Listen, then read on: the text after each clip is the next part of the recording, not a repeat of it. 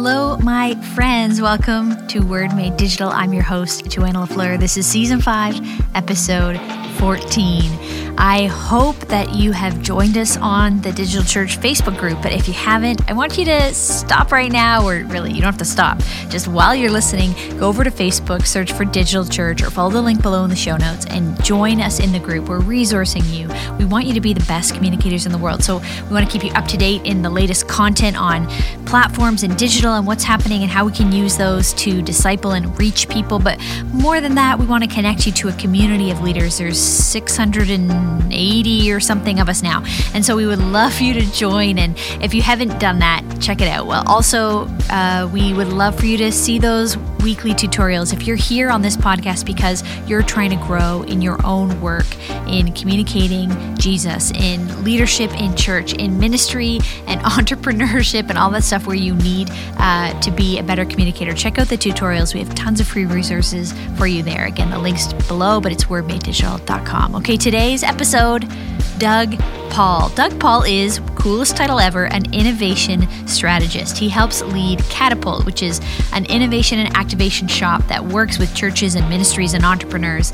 But we're talking with him about kingdom innovation and how to live in this brave new world as a pioneer. Of course, there was a time where Christians did pioneer the future. They were in business and math and science and justice reform. And along the way, some of that redemption and some of that adaption became old news and kind of got frozen in time. But that's not what we need to do today. So he's talking to us about innovation and how to be a kingdom leader who's called to do innovation. So thanks so much, of course, to the sponsors who make this conversation with Doug Paul possible. Wycliffe College, as I have been saying, they've got free swag for you. If you go to wycliffecollege.ca/wordmadedigital, they would love to give you some free swag. They're going to send it to you in the mail if you let them know you drop by the website. But beyond that, if you're looking to study in a seminary, if you're looking to grow as a disciple, if you want to engage as a leader with some of these huge questions that are coming up in the world today and how to innovate in your own work, then I would love for you to consider Wycliffe College. It's one of the reasons that I went there myself and did a Master's of Theological Studies. Maybe you want to do a course, a certificate, a master's, a doctoral level study, whatever it is you want to do.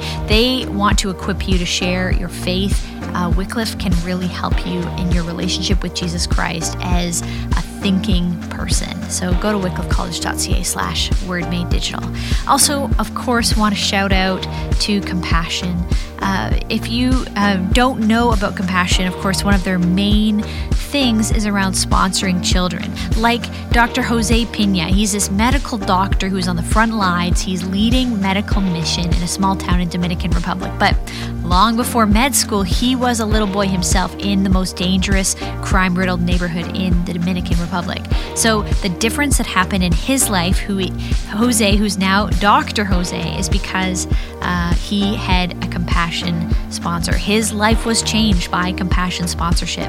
So as a Compassion sponsor myself, and as a person who's joining in that, you're not just seeing a child in need, but you're seeing a future doctor, a future lawyer, a future teacher, an artist, a tradesperson, a healthcare worker.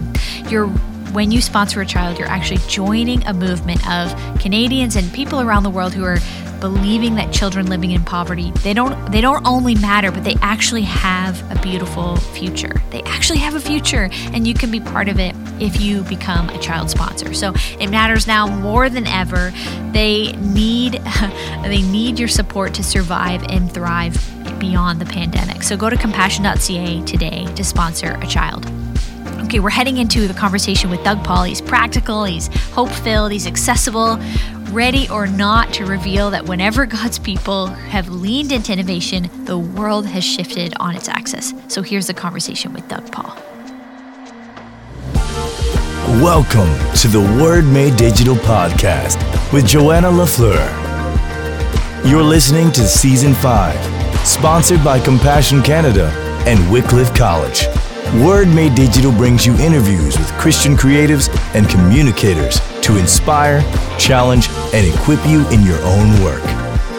The church has the best news in the world, so we want to help you be the best communicators in the world. Here we go.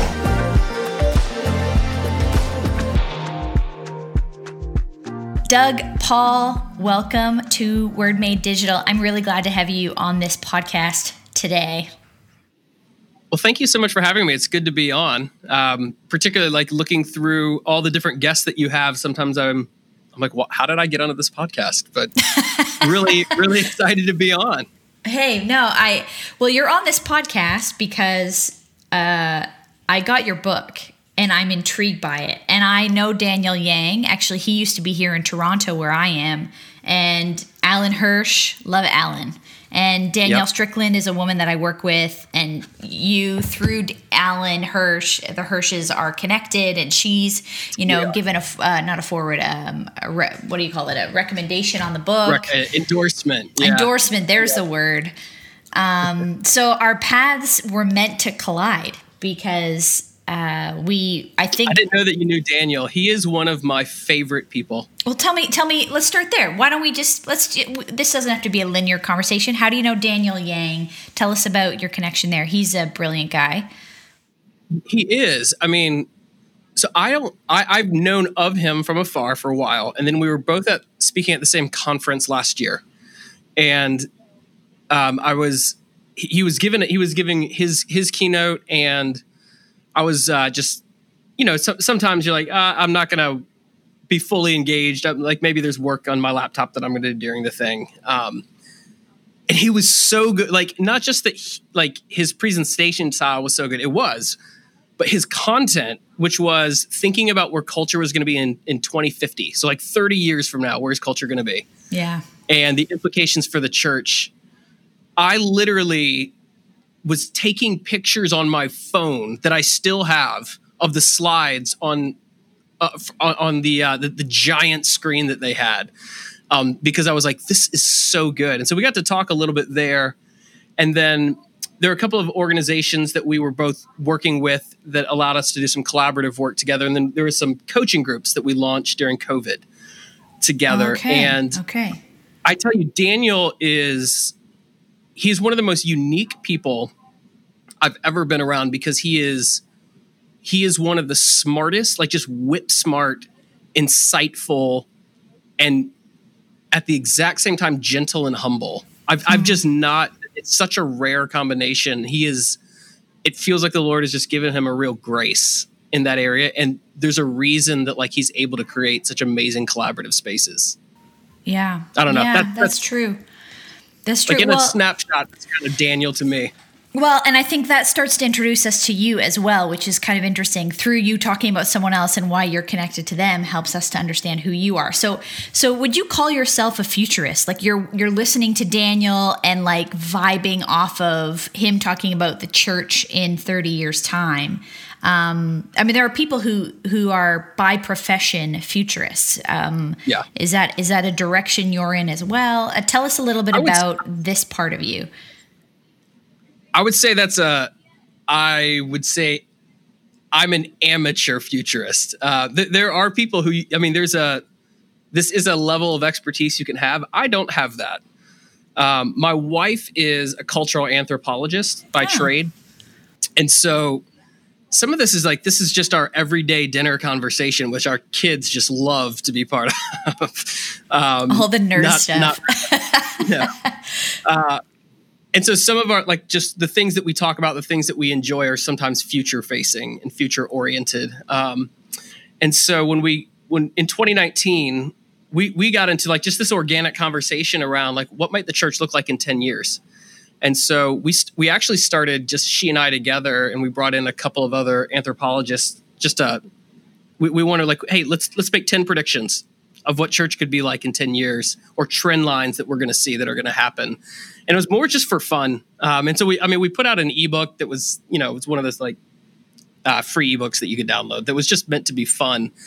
But it actually, at least for last year, got me into the idea of forecasting. There's this great little book called Super Forecasting that is really dense that I got into and just nerded out to for a while. But I don't know that that's really what I'm going to end up spending most of my time doing.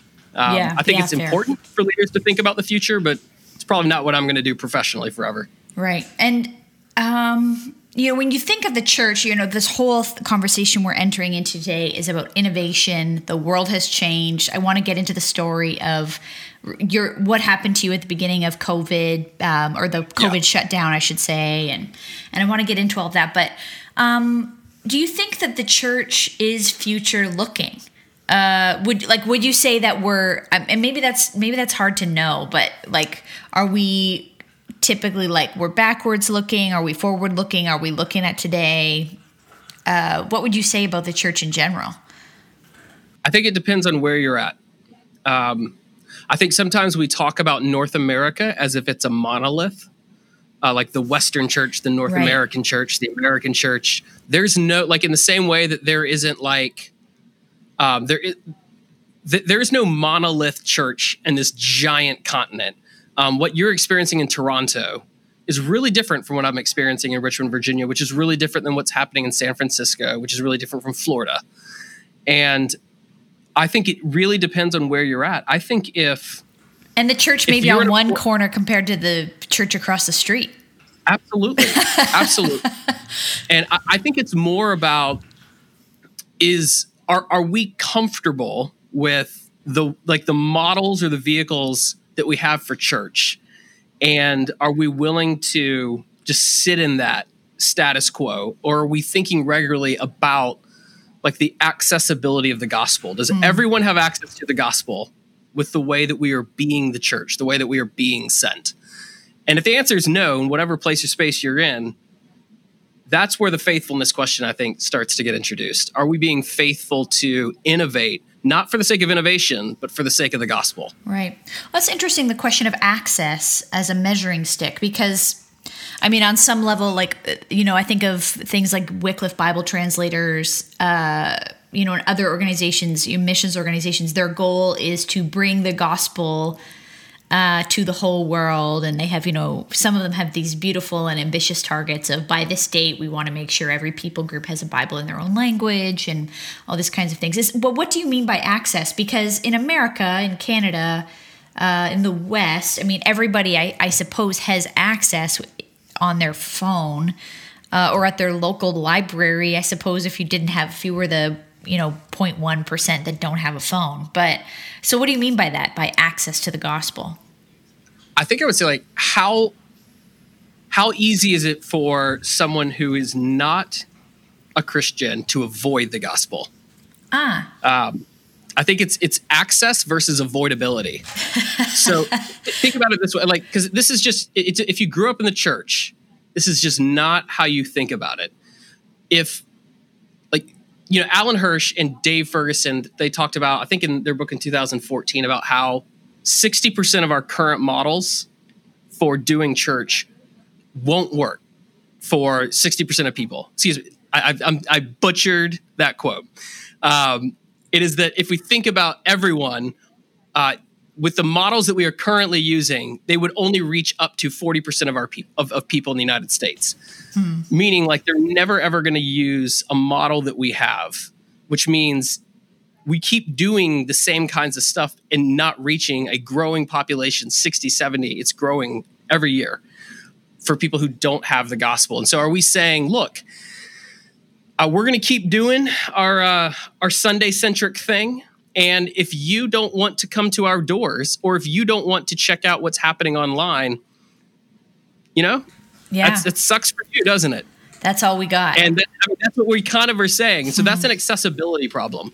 Whereas if we were going to be innovative in how we're going to send people or send programs or send new vehicles to give people access to the gospel where they can't avoid it. And I mean that in a positive way. I don't mean that in an obtrusive way. I think that's what I'm getting at. It's just saying, when was the last time you were invited to go to a Buddhist temple? Right. I've never considered going to a Buddhist temple if for no other reason than I've never been invited. And most people, and if I was invited, would I consider going?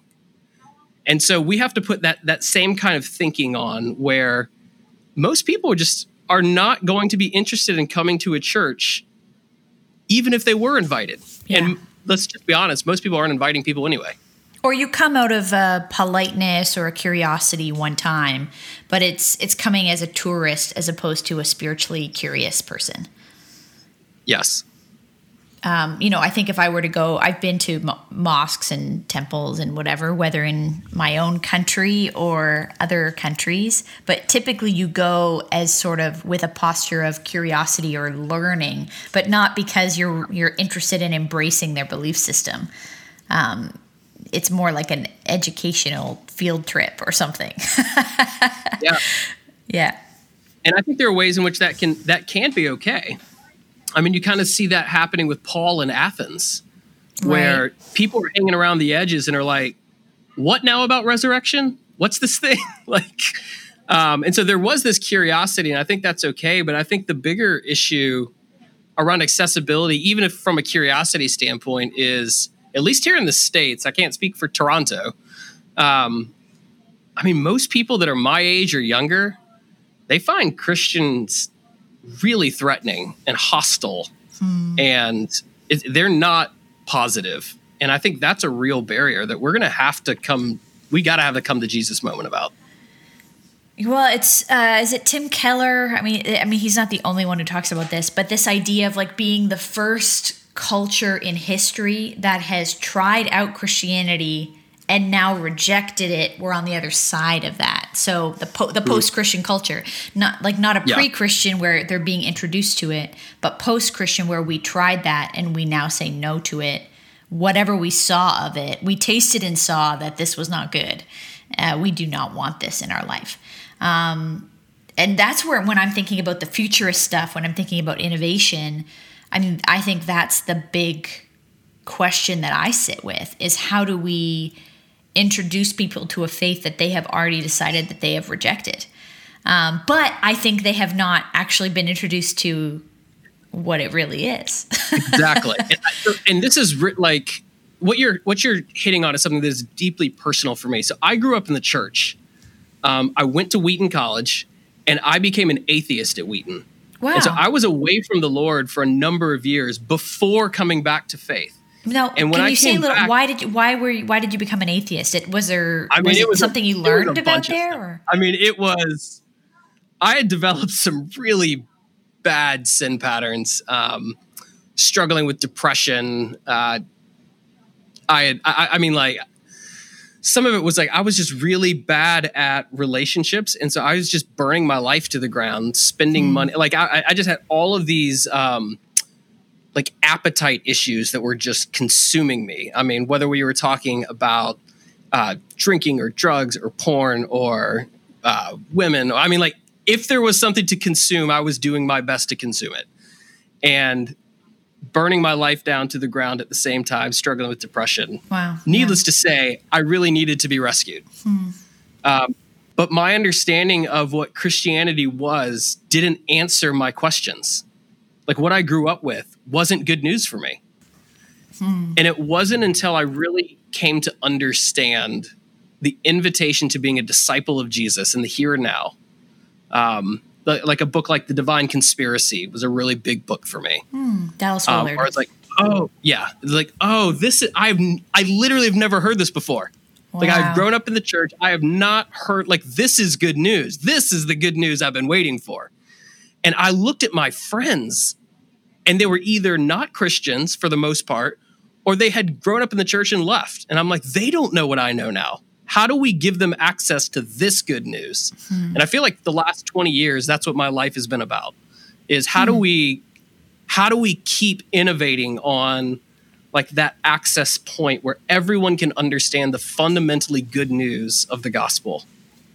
Yeah, well, on this podcast, I say over and over, most episodes at some point, this is the passion for me is, I think that the church doesn't just have good news. We have the best news in the world. And so we should be the best communicators in the world.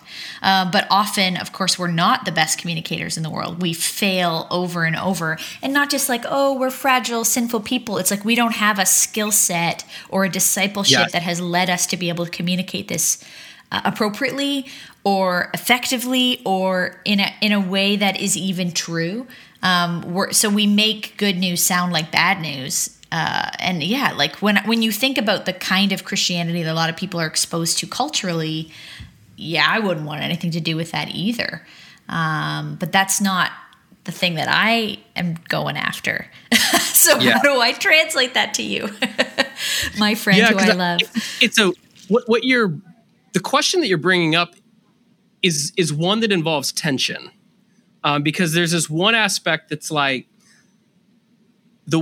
does it work? Like we don't control that. Like we don't save people, how people respond to the gospel. We actually don't control that.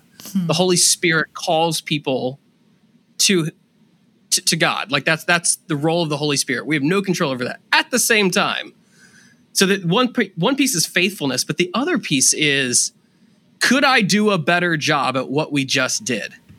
Right. And I think we have to hold both of those in tension. Like how quote well I did at that, whether that like whatever form of communication I have or a process that I'm running or whatever it is.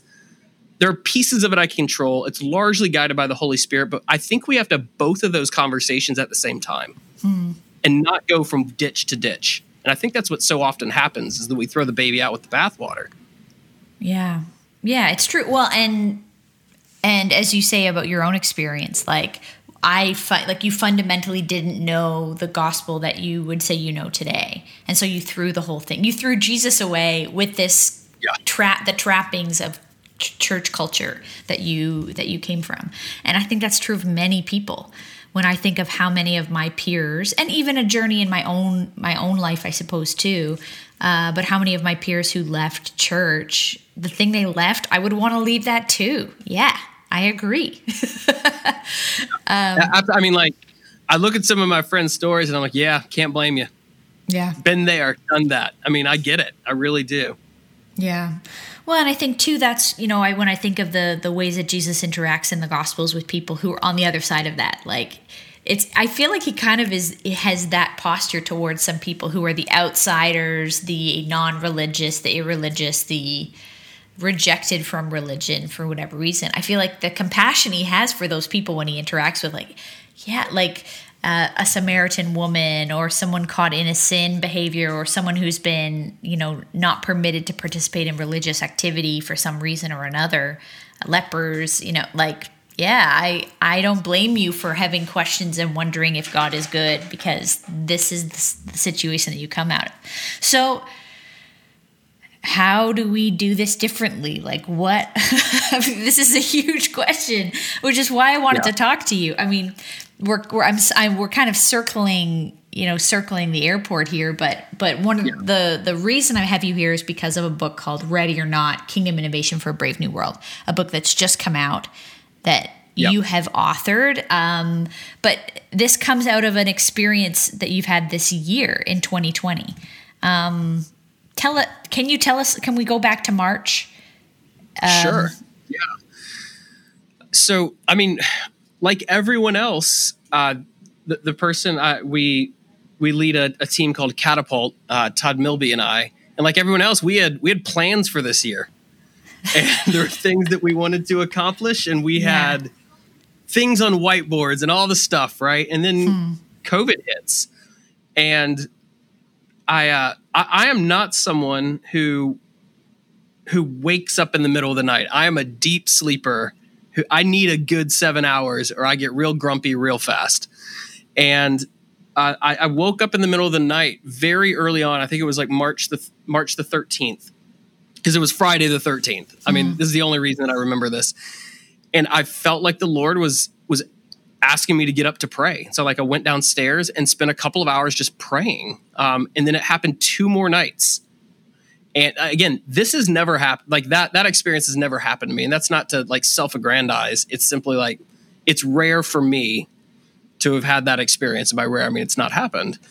And at the end of the third one, I just sensed this idea coming to my mind that felt very connected in a spiritual sense to like the prayer sessions that I had had.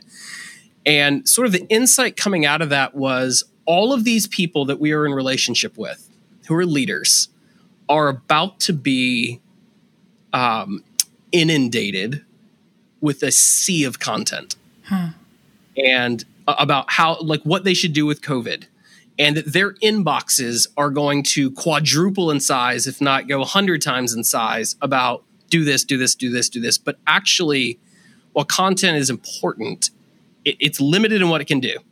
And so I just sent out a text to a group of people, Daniel Yang being one of them, was like, hey, I've got an idea that I want to run by you guys. And what we ultimately decided was we were going to start some coaching groups that were going to help pastors navigate just this crazy, we're so used to this, we're sick of hearing this word unprecedented, but this has never happened to anyone leading before. And no one knows what to do. And it doesn't matter how good of a leader you are, you're going to be shaken. What if we could navigate this time together? Right. Well, and again, how do you coach someone in something you haven't, what does that look like? I mean, just genuinely, like, that's the skeptic in me. Like, when I hear everybody's got a solution for what to do about, the pandemic, not everybody, there are people, these talking heads who have solutions about what to do. But none of us have been here before. So what did that look like? How do you come alongside and coach people when you're navigating it at the same time? We put together a very simple framework that we felt would help leaders think through the natural, like, growth pattern and difficulty that they were going to face as leaders, as well as in their churches. And so we talked about the 4 stages, where the first thing that we're going to do is we're going to help you stabilize. We're going to help you renormalize. Then we're going to help you mobilize. And then finally, and this is we're still in this 4th phase, we want to help you think about futurize. And so we came up with a very simple framework and assigned weeks in a way that a template would work in a week that would just bring a sense of calm and help people process in smaller groups and do live troubleshooting about what they were experiencing. So, we would be doing these coaching groups, and in the same small group of people would be someone who was in rural Pennsylvania, who was in a church of like 80. Right. Okay. And they had rural internet. They were like on dial-up, and they couldn't just throw stuff up on Zoom. And so they were like, how do we do services on conference calls? Do we use like freeconferencecall.com? Like, so we're live troubleshooting that at the same time with like a mega church that has a $50 million budget. And we didn't always have them in the same room, but it was like, we had much more in common than you actually realized in walking through those 4 phases. And I think it was creating space for people to say out loud things that they were struggling with, and to crowdsource best practices. And this is the answer to your question. We weren't coming saying we have the answer. We were coming and saying we're just trying to create a space where we can go on this collective journey together, and we will pool best practices.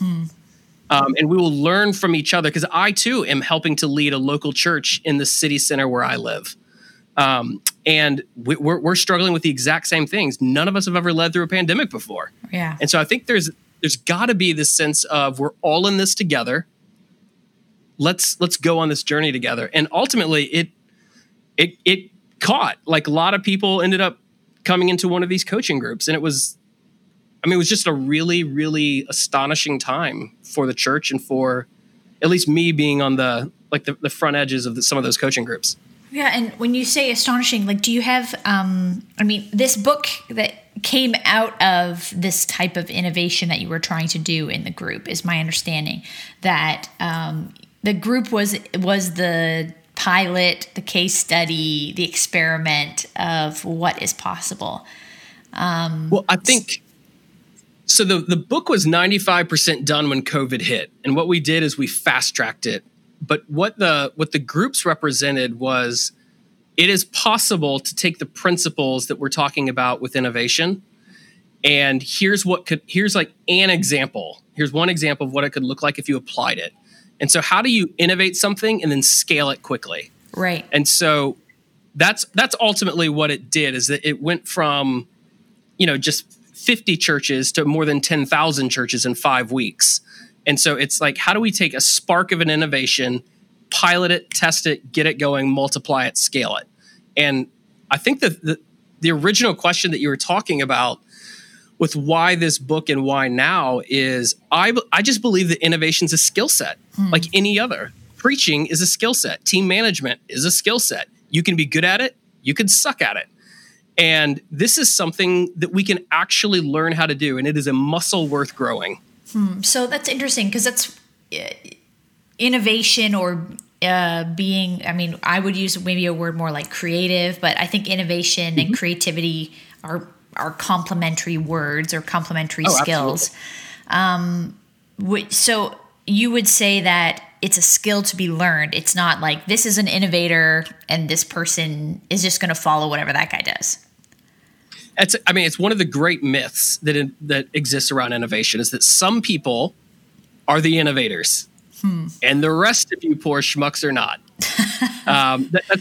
It's just not true. And like when you actually look at some of the greatest innovations that have happened, social innovations, they have not come from pioneers.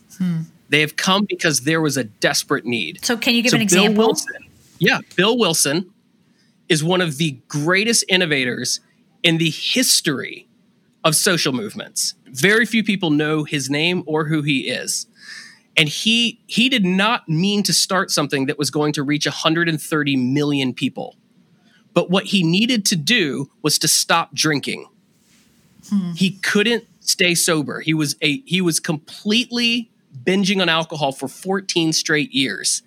And it wasn't until he found a friend named Bob Smith, and the two of them ultimately created Alcoholics Anonymous, that led to the innovation that we now know as Alcoholics Anonymous, and lots of people coming to faith in Jesus because of it. Wow. But it didn't start because he had a vision for 130 million people, or like, man, I want to be an innovator. It was, I've got to stop drinking. Yeah. Sometimes the greatest innovations are like, we got to solve this problem. Like it's personal. This is just this is a personal angst or pain point I need a solution for. And I think this is so important. We have to use the laboratory of our life when it comes to kingdom innovation. We sometimes, when we think about creativity or we're thinking about communication or thinking about innovation, we go straight organizational. And we think about we're immediately going to scale, but it's got to start in your own life first. Start at your dinner table.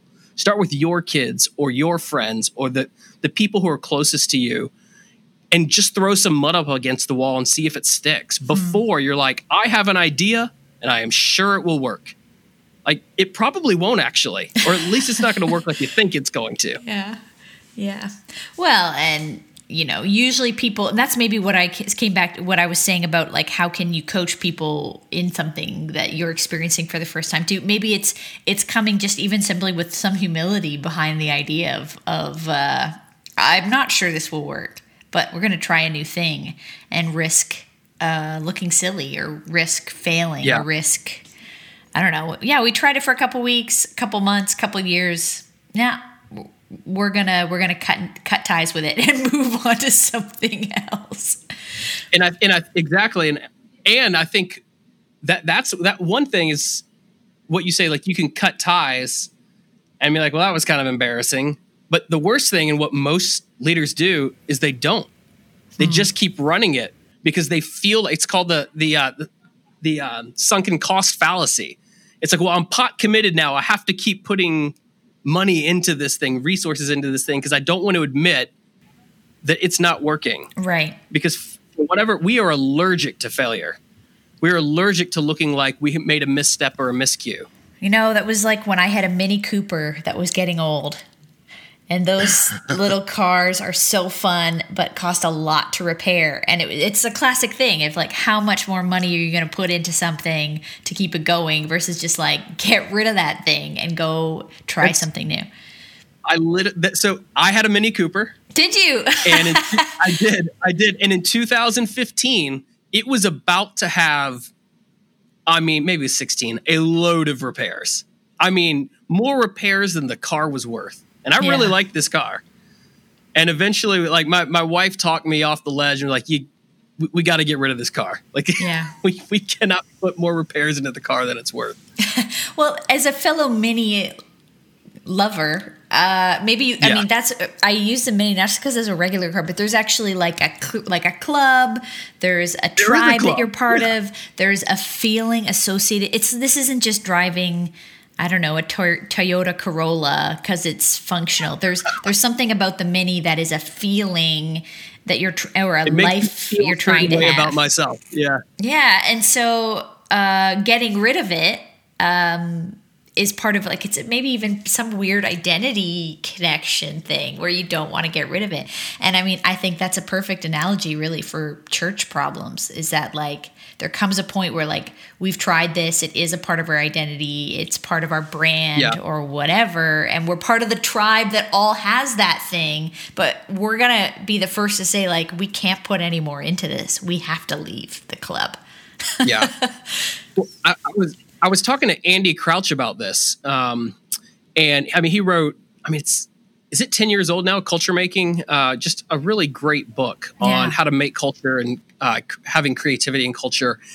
And he was saying, I thought he had this really fascinating insight where he said, one of the reasons that so many churches don't change is because there's so much unprocessed grief that is latent in the members of the church. And what they do with unprocessed grief is they take that emotional and spiritual angst and they attach it to things.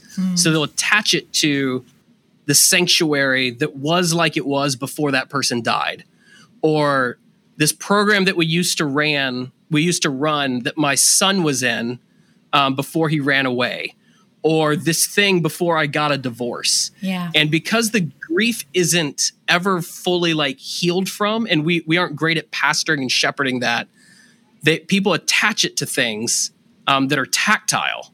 And that's actually one of the fundamental reasons that we can't change things. 'Cause sometimes leaders will be like, well, they won't let me change things. And one of the most paradoxical things with change and adaptation is we actually have to be really good at shepherding. Interesting. And sometimes we think we only have to be good at pioneering, but we actually have to be equally as good at shepherding, or people aren't going to go with us. We'll just be a man or woman on a walk. We're not going to be leaders because no one's following. Right. Well, okay, when you're talking about this, the thing that comes to mind from your content, and again, when I discovered your book, even just your website, I was like, I want to talk to this guy, is there's a video on your website about Sunday school. And that to me is exactly the illustration of what we're talking about. Can you tell us a little bit about the story of where Sunday school started? And obviously, I think even if we're not Christians, we all kind of have a sense of where it's evolved to today. Yeah, I think most people know what it is today, and they probably assume that it's been like that for 150 years. But really, there have been two iterations of Sunday school, and they are very different from each other. The way that Sunday school started was you had a man named Robert Raikes who started this class that would go from 8 a.m. to 5:30 on Sundays for kids in the 1770s who were working 80, 90, 100 hours a week at age 7. Yeah. And the only day that they had off was Sunday. These are like factory kids, Industrial Revolution. Think Industrial Revolution. Think London. Think about the rural towns that turn into factory towns outside in England. And they are, and then as of now, like education can be, not always is, but can be a thing to get someone out of poverty. And so they were like, we're going to teach kids how to read. We're going to teach them how to write. We're going to teach them the basics of mathematics. And there will be lunch, there will be breakfast, there will be dinner. I mean, like it was a full day dedicated to helping kids get out of poverty, while at the same time, I think he had this ingenious thing where the way that he taught them to read was by using the Bible. Right. And so he was able to marry two things together, justice and evangelism, which we think are sometimes like on polar opposites, but actually he was able to bring those things together. And 50 years later, 2 million kids are in Sunday school. Like quite literally Sunday school. They're at school on Sundays. Sunday school. In a time where only the elite would have education. Exactly. And so ultimately culture changed though. Yeah. It changed because they passed all these laws, which was good. It was like, hey, we're going to you can't work that much. You can't, if you're 7, maybe this isn't good for you. Right. We're going to start public schools. That was a good thing. But poverty was still a problem, and spiritual poverty was still a problem. And rather than Sunday school going back to the original why did we start this? What was the mission? What was the vision? It pivoted in the opposite direction.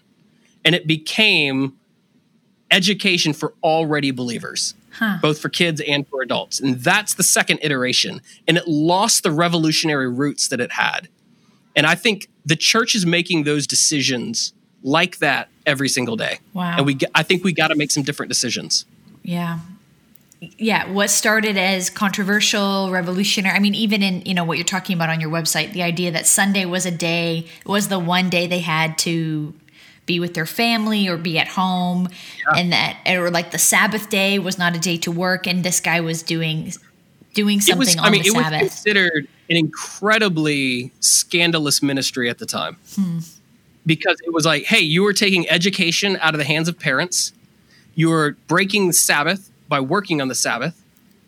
And it became incredibly politicized. I know this is crazy. No one would ever politicize anything. But, political pundits in the 1780s weaponized Sunday school. And we're like, this is bad. Wow. Or other people being like, this is good. And they came at each other in the 1780s. Like, it's this, like, history just repeats itself. Yeah. So, I mean, what do we need today? I mean, I guess I could go at this from two sides. Either one, do you have examples of some innovation that you're really excited about right now? Or on the other side, maybe you don't see the innovation, but you see some things that might be opportunities for someone to figure something out. Do you have some ideas for us? Yeah, I have. I mean, I think so. I mentioned earlier that project that my wife and I worked on, where we were coming up with we called it 10 church predictions for the next 10 years. Mm-hmm.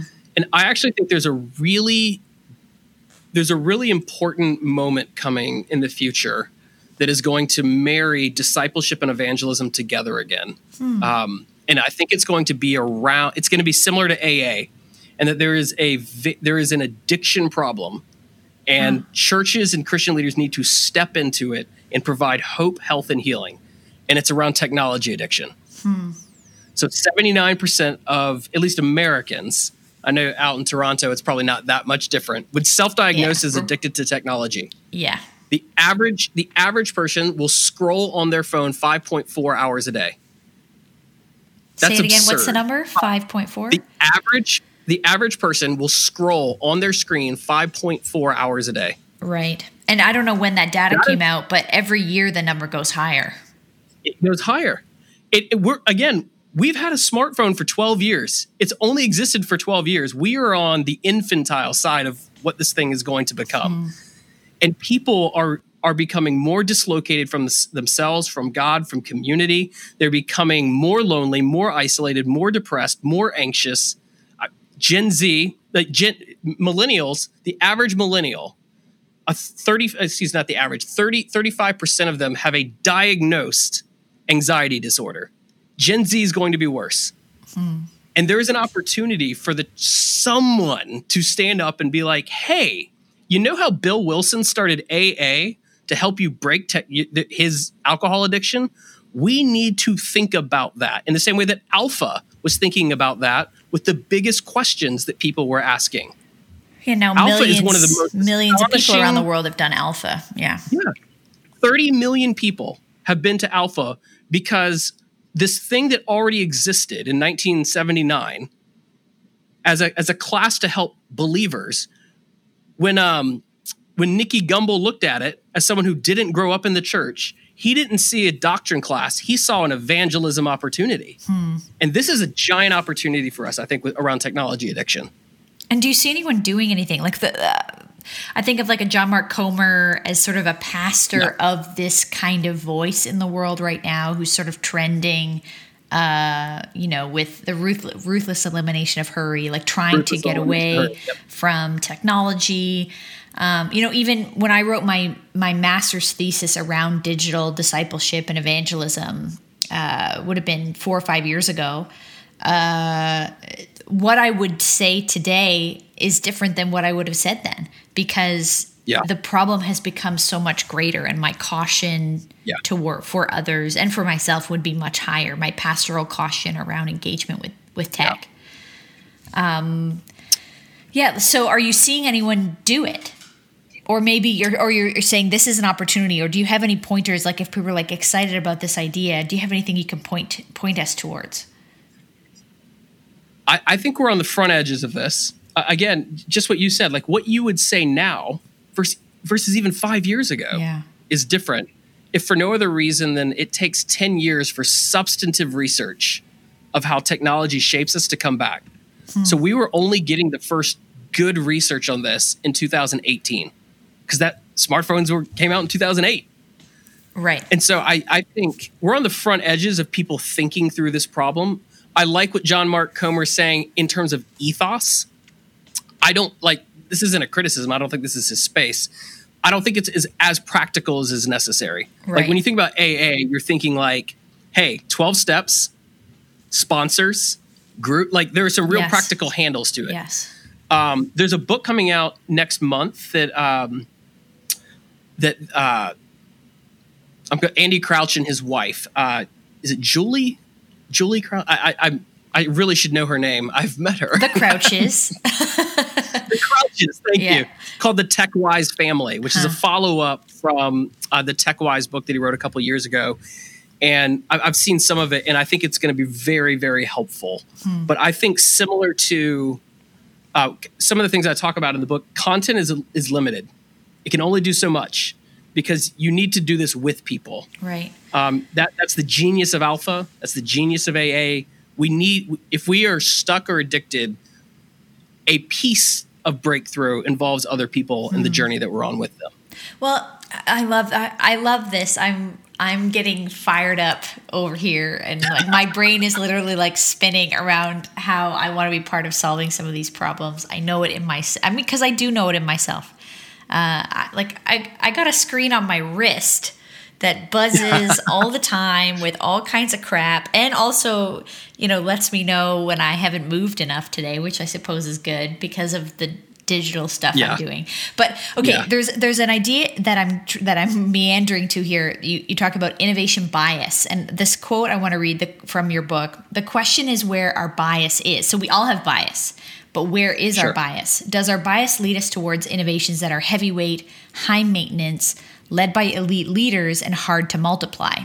I.e., are we innovating in a way like AA that can be brought to the masses, or is it something that's kind of inaccessible to most people? What are we building, or what is our bias towards in the group we're building for? I think in writing that, the purpose of stating it is to say it's not bad. Like heavyweight, high maintenance, takes skill, high level of leadership expertise in order to do it. That's not bad. There are lots of examples. Right. Like let's stick with the alcoholism one, for example. There are rehab centers and there's AA. Both are necessary. We need both of those. Again, this can be about accessibility. Yes. And we want everyone to have access to, if they are addicted to alcohol, we want them to have access to something that will help them break it. But if all that you have is a rehab center and the cost of entry is $30,000 a month, we have an access problem. Right.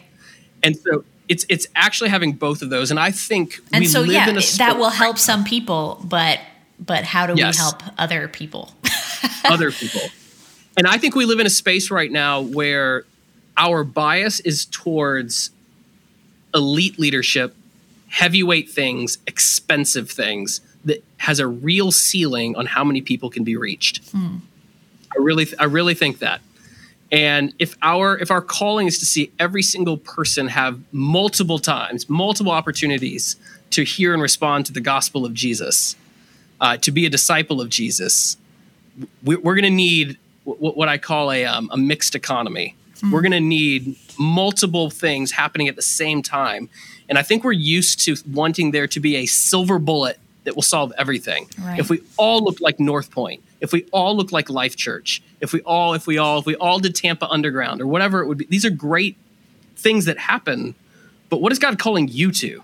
Yeah.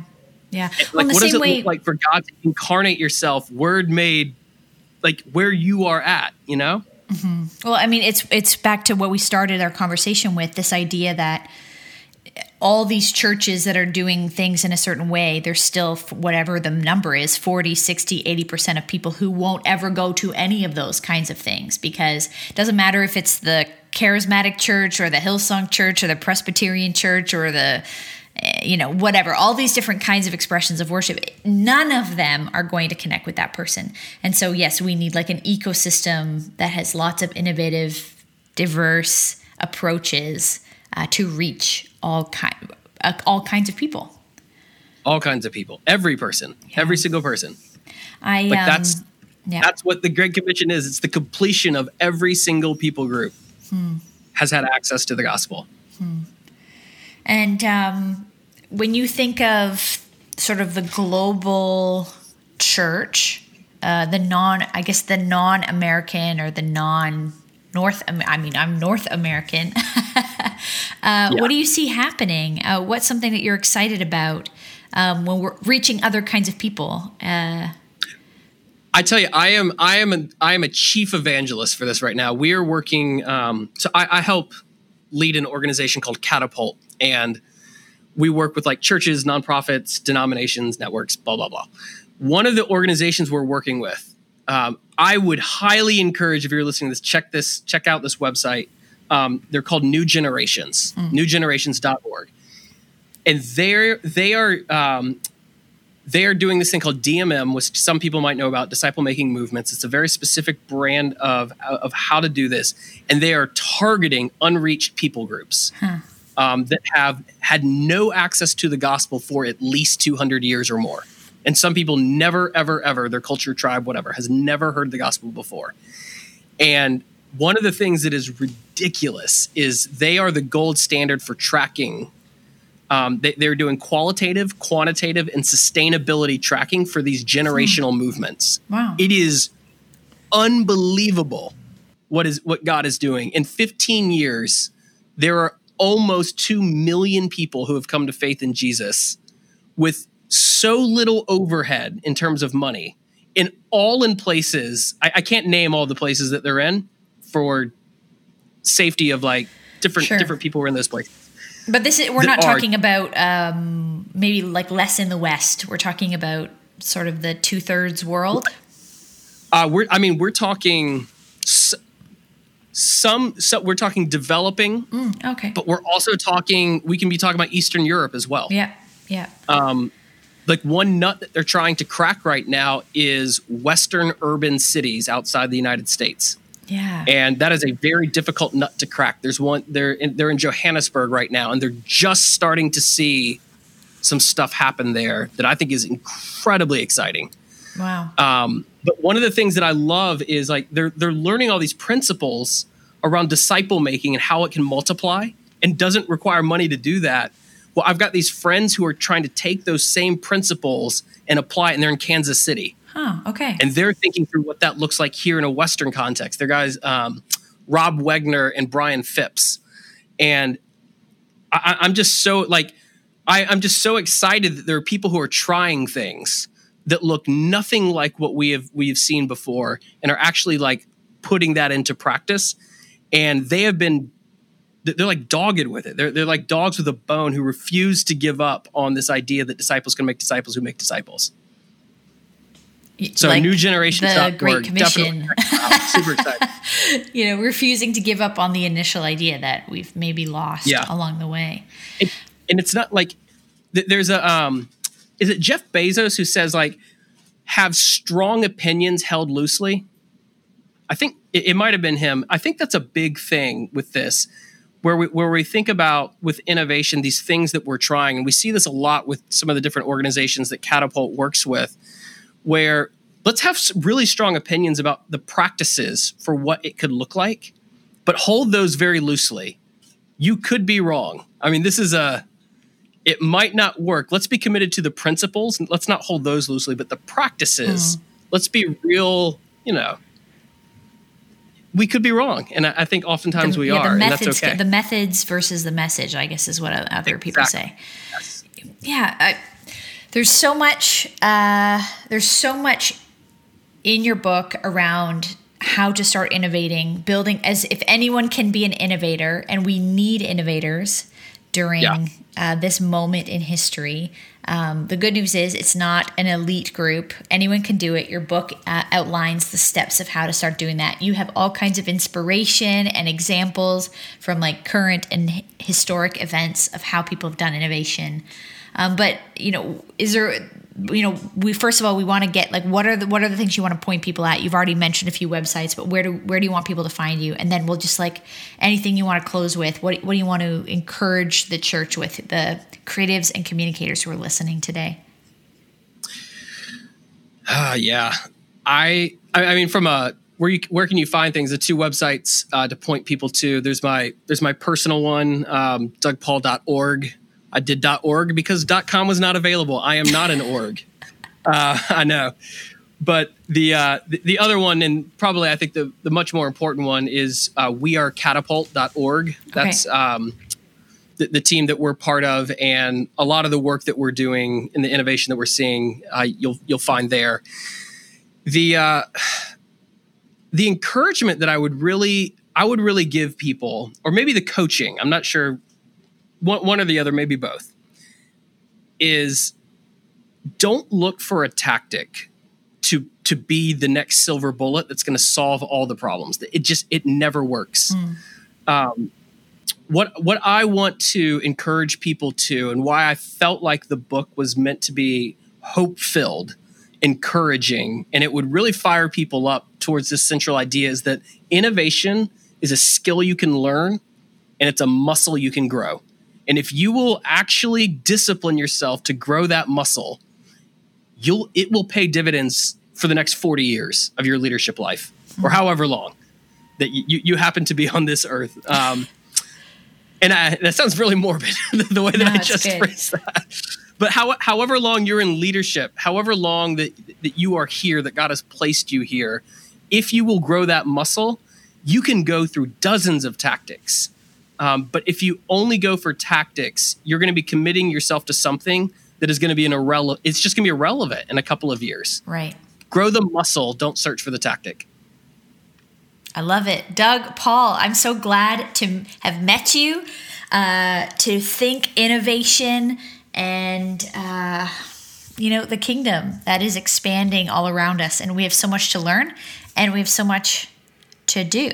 So I hope that people grab a copy of your work and ultimately get into your mind to learn from you, because there is much to be done. And I hope people start getting that earworm about how to handle digital addiction. Is a really great place to start. Let's go solve that problem, everybody. Word Made Digital Tribe. Let's go solve it. Let's go do something about it. That's great. Well, thank you so much for having me on. I really appreciate it. Love the conversation. Yeah, awesome. Doug, thank you so much for the conversation. I love this idea of creativity and innovation in Jesus' name. Next up on the podcast, we have Kate Warman. She's a relationship expert. She's an Instagram influencer, if you like that term. And we're talking about digital dating, online dating, the digital world of how it affects romantic relationships. So you don't want to miss that episode. We've never talked about this subject on the podcast before. In 5 seasons, it's about time we talk about digital dating. So thanks so much to Wycliffe College, who's making this podcast possible. If you're looking to grow in your own academics, in your own intellectual knowledge of Scripture, in your own development as a disciple of Jesus. It's an amazing school with world-class top scholars, one of the top seminaries in the world. So why not consider it? Check it out. Go to wycliffecollege.ca/wordmadedigital. They want to send you some free swag if you drop by the website. And it's a school that I went to, so why not check it out? Thanks also, of course, to Compassion. Child sponsorship is an amazing opportunity for us to help kids survive this pandemic and thrive beyond it, to become like Dr. Jose, a medical doctor who was in the most vulnerable, crime-ridden neighborhood as a child in the Dominican Republic. And he is a doctor today serving back in this community because of child sponsorship from when he was young. So please consider going to compassion.ca. Would love for you to join us there. Join us in the tutorials at wordmadedigital.com. The Facebook group, the Digital Church Facebook group, is where the party's at week to week between episodes. And hey, we'll see you back next week with Kate Warman as we talk about digital dating. Thanks for listening to the Word Made Digital podcast with Joanna LaFleur. If you like this content, hit subscribe so you don't miss an episode. Rate it and share this episode with your friends. Head over to wordmadedigital.com for more free tools and helpful content for creatives and communicators. We love helping you communicate the best news in the world.